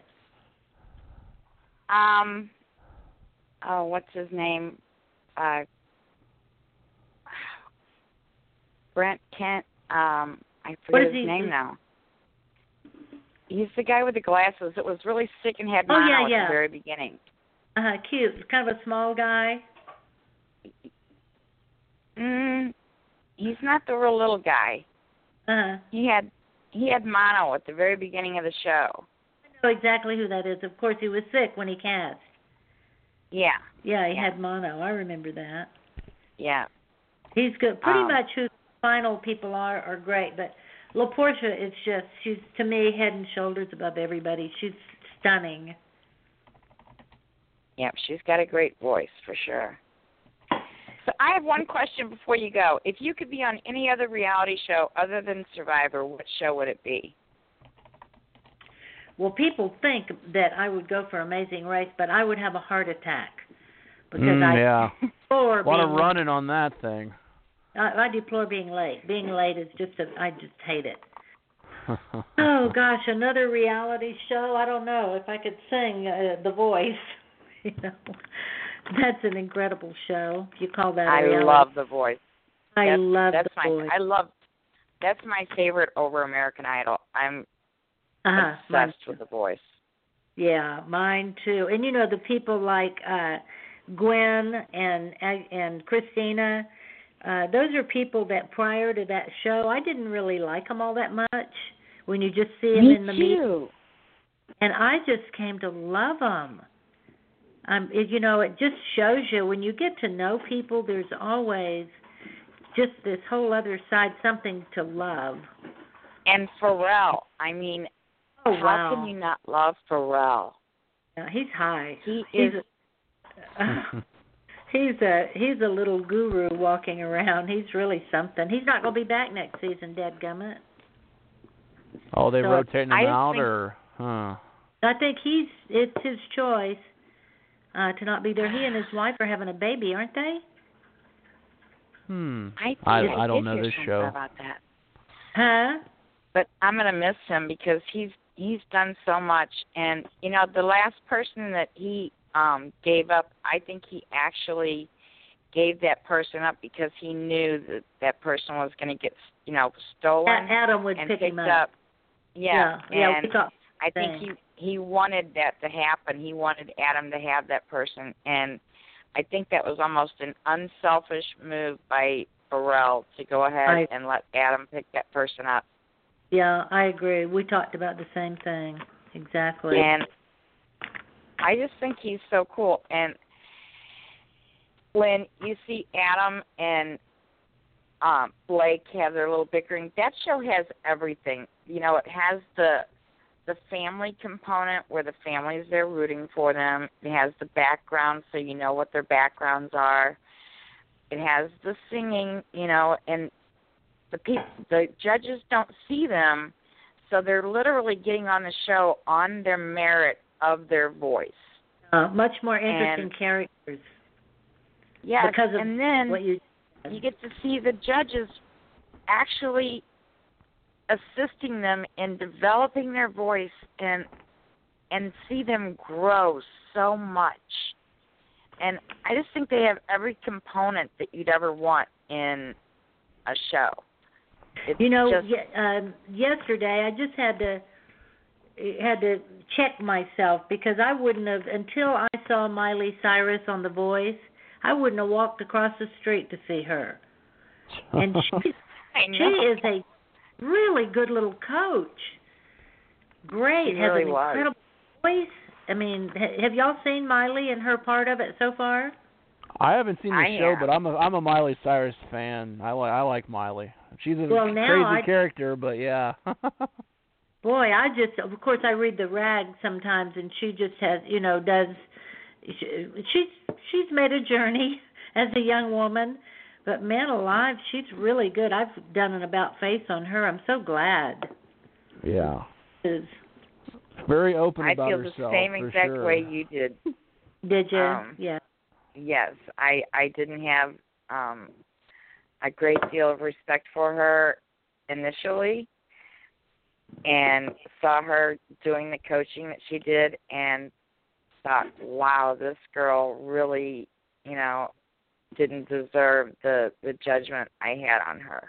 Yeah. And, well, I want to come back and say she earned the judgment that we had, or the perspective that we had. She earned that.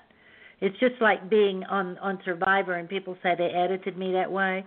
I mean, she actually showed up in public dressed in her underwear and hanging her tongue out and doing lewd things. This is true. She earned our perspective, but she has earned another perspective, which for me is just wonderful. I'm so glad for it. But we have the flexibility to allow that total other perspective in. Yeah, we all have. That's true. That's a good way to look at it. Yeah.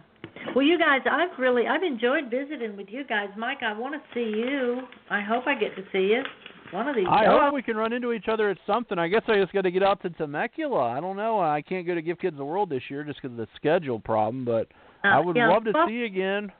I'll see you at Cincinnati. Oh shoot, yeah, I'll see you there. We'll see you there. You get a big old hug, so it'll be great. And Chris will be there. We'll have a little Vanuatu reunion. So. Okay. And I'm hoping to be there. Oh, good. Oh, yeah, Sherry. Yeah, I can't wait to meet Sherry. We talk all 2 hours a week, and I've never met Sherry. So. Yeah, you mean Sherry right there? You, Sherry, and you yeah, haven't I've met. never met Sherry. We just do this show for the past 4 seasons, but I've never even met her. So. Gosh, well, we'll have to sit down out there in Cincinnati. Plan to come, Sherry. We'll just sit down and have a good time. I'm planning on it. Yeah. All I'm right. planning on it. I Good. look forward to meeting you, but thank you so much for calling in. Well, yeah, thanks for thinking of me. I appreciate it. And I'll see you guys real soon. Sweet. Thanks. Okay. Over and out. Scout out. Take care. Have a great night. Scout out. You too. Bye-bye. Wow. Okay.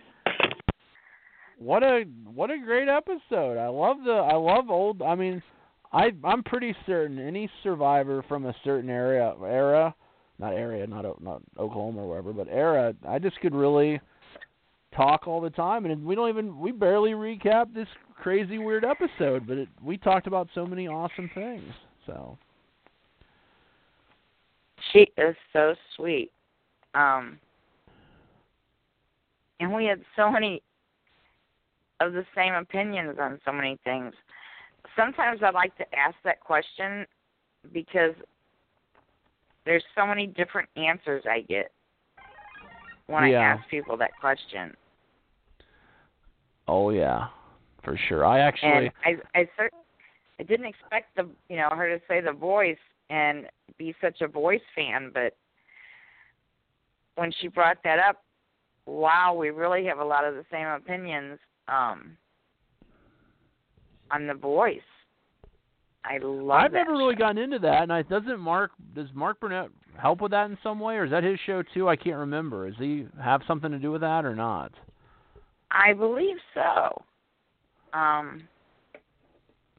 have to go back and look at the credits, but yeah, I've never really gotten into that. I've seen a little bit of the show, but American Idol, I'm just never been really a fan of because it was so popular and it kind of went against Survivor. I only watched season 2 of Idol, but I voted for Clay, it's unfortunate. Of all the people on American Idol, the only one I've ever voted for was Clay Aiken. I liked Clay back in the day, but yeah, Ruben Studdard took that year. Yeah, I met Ruben. He was one of the celebrities I got to run into at one of these finales. I don't think he was really wanting to interact with fans at the moment, but I do have a picture with him. So it's somewhere on my Facebook. I'll show it to you. So. Yeah, I watched American Idol every year faithfully for many years, early on. And then the last few years, it's just gotten to the point where it's just really got redundant and old. And especially since The Voice started, I really switched over to The Voice and have dropped off of watching American Idol completely. And I decided to watch this last season because it is the last season. I thought I'd go back to it for the final season of American Idol. Yeah, I should watch this season just so I can watch it go down in flames. But I'm glad they're doing a lot of retrospective, and the judges aren't the judges back, the original judges, or no, Simon cameos Cowell's or there, something, or they do a few flashbacks here and there, but not a lot. Oh, sorry, I thought they were. That's how much I don't know about the show. I thought they were doing some kind of. I thought Simon and Paul and Randy were back, but I guess not. No, not at all. Well, all right. Then I don't know much about the show. I guess I barely follow it, so I guess I shouldn't know much more about it. There is a show getting ready to start that has just a tiny bit of a Survivor sort of flavor to it. I'll have to look up and find out what station or what channel it's on. It's not a CBS, but it's called Alone. And this is its second season. My husband and I watched every episode of the last season. It was phenomenal. And what they do is they take, I forget exactly how many men, I think it was around 10 men, out into the wilderness. Last year it was up in Canada. I don't know if this season it will be in the same location, but they take them and drop them off, and they're generally about 3 to 4 miles apart, maybe more, and they just drop them off in the woods, and they're generally by some sort of waterway, so they do have some water nearby. But they drop them off in the woods and say, here you go. And they are left alone to fend for themselves. They do have a camera, which is their own camera. They do their own filming, by the way. It's not like they have a camera crew there with them. And one by one, they drop out until there's just one left. And the final person to drop out wins $250,000. Wow. But they have to build their own shelter. They have to find their own food. They have to basically do everything on their own and live out there in the wilderness on their own, alone, for as long as they can until they give up and hope that they're the last man to give up. And they do their own filming as they do it. And it was incredible to watch the last season. It was just amazing. I don't know how they're going to find a guy that trumps the guy that won last year. He was just incredible. But I'm really excited for the new season to see what it's like this year. It was so much fun. Each guy had their own reason for wanting to do the show. And one of them actually built musical instruments while he was out there.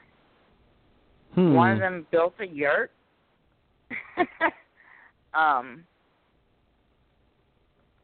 Just so many incredible things happen while you're watching these guys live off the land and live totally alone. I mean, and this is complete aloneness. They don't ever find each other. And so you think about the mental aspect of being completely alone in the woods for, I think the guy that won was out there for almost 3 months. Wow. Completely and totally alone.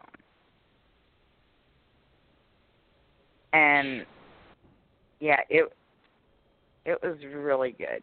So if you get a chance, check it out.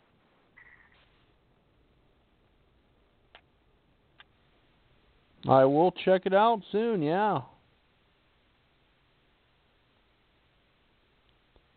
And then, of course, American Grit is coming up on April 14th. Jim Baglica will be on Manic Monday on the 11th of April, and American Grit starts on the 14th, so he'll be on our show just 3 days before the premiere. So, can't wait to have him come on, and then American Grit looks like it's going to be really good, too. I watch a lot of reality TV. Can you tell? Yeah, I sure can. But this past Survivor episode, there were moments of it that I actually had to look away. Wow. The scenes with the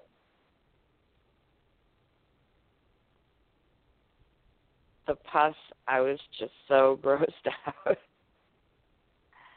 I felt so bad for Neil. For him.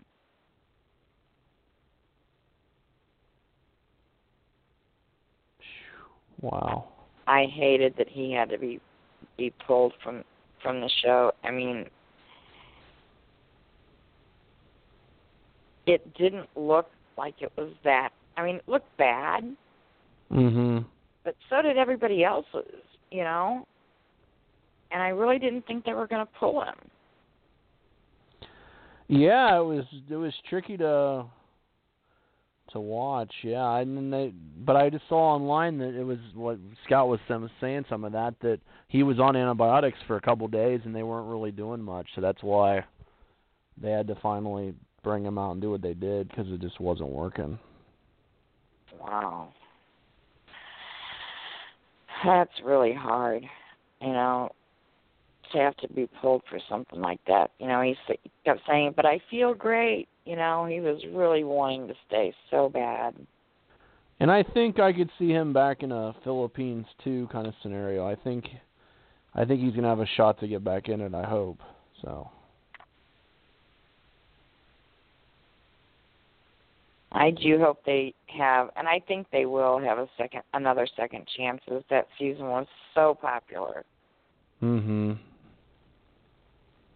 Yeah, second chances, or you know, some kind of scenario where some other medevacs get back in it. Yeah, I think he's got a good shot. So I think Caleb's got a good shot too. They could maybe come back and fight each other in a season. Absolutely.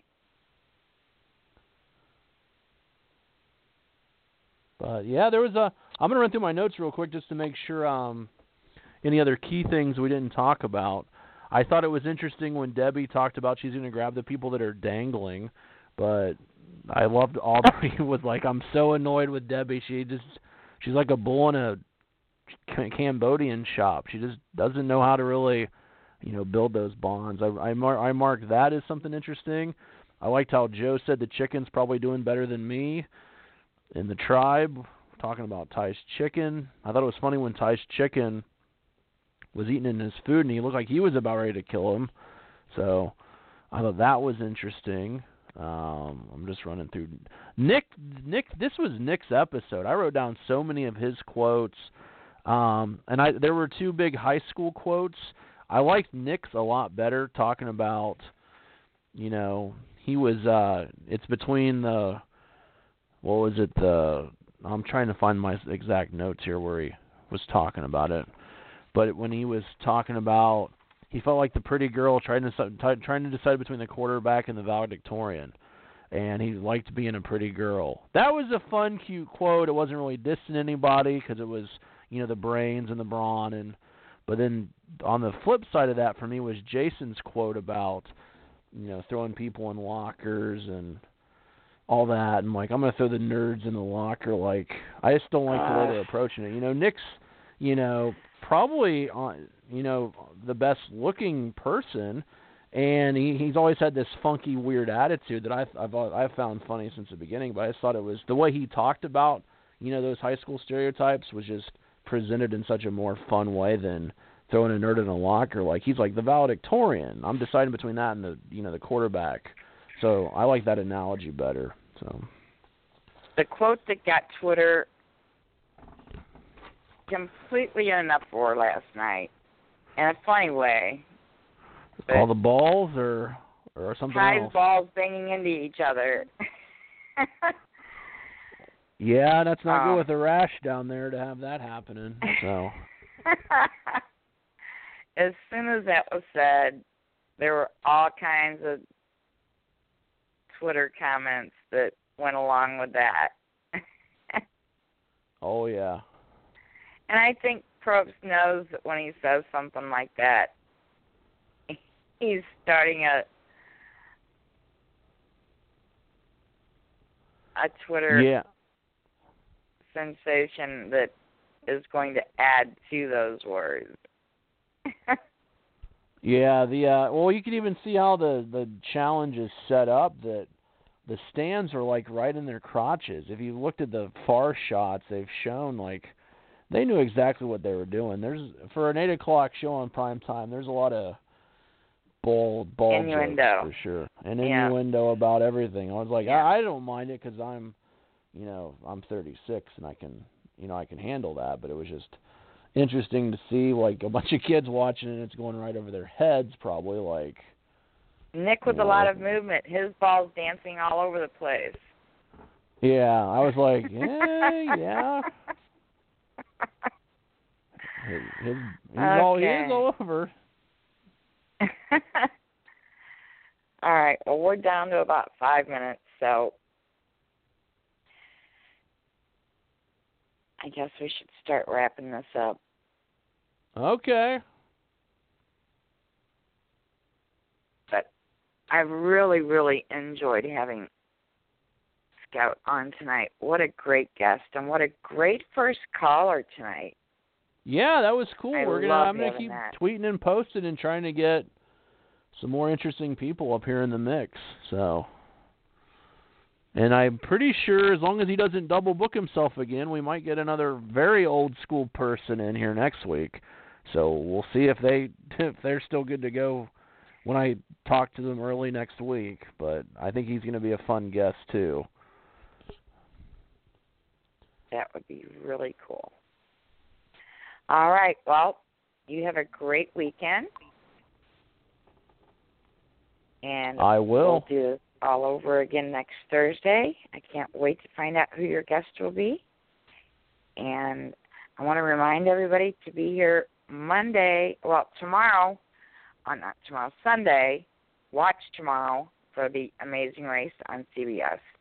Be here on Sunday for the Amazing Race Second Dispatch Show with Louis Stravato. And that is at 7 p.m. Eastern, 6 p.m. Central. Back here again on Monday for the Manic Monday Show with Michelle Costa from Season 10 of Big Brother. And this week she's having Suzette Amaya from Season 1 of Big Brother Canada to talk about Big Brother Canada 4. So, and that show starts at 7 p.m. Eastern, 6 p.m. Central. It's back here again next Thursday for Mike on the Mic. Just talk about Survivor Kaoh Rong. And I'm sure he's going to have another great guest, just like we did tonight.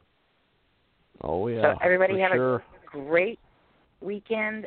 Remember, tomorrow's April Fool's Day, so get your pranks ready and have fun. We're going to close the show with Ron, as we always do. Take care. And remember to be back here on Sunday.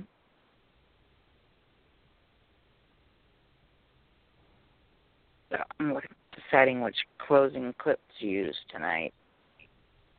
And I think I'm just going to go with the regular one. Everybody, it's been a fun night. Thank you for joining us. Mike and I are closing out for tonight. We appreciate you being here with us. Here's Ron to take us out for the night. I want to finish off the show with a little music and say to all of my listeners, thank you guys, and thank you all for coming in. Sometimes you want to go where everybody knows your name,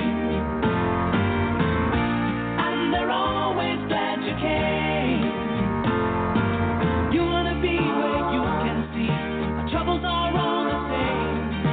You want to go where everybody knows your name.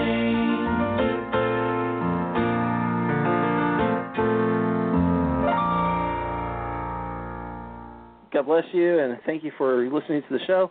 And it was a great one. Say goodnight, Mike. Good night. Good night, everyone. God bless. That's the wrap.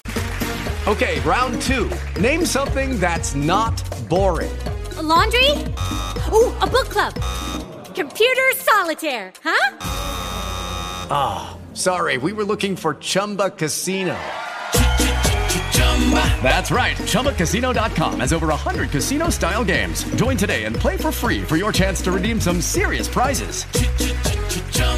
ChumbaCasino.com. No purchase necessary. Void where prohibited by law. 18+ terms and conditions apply. See website for details.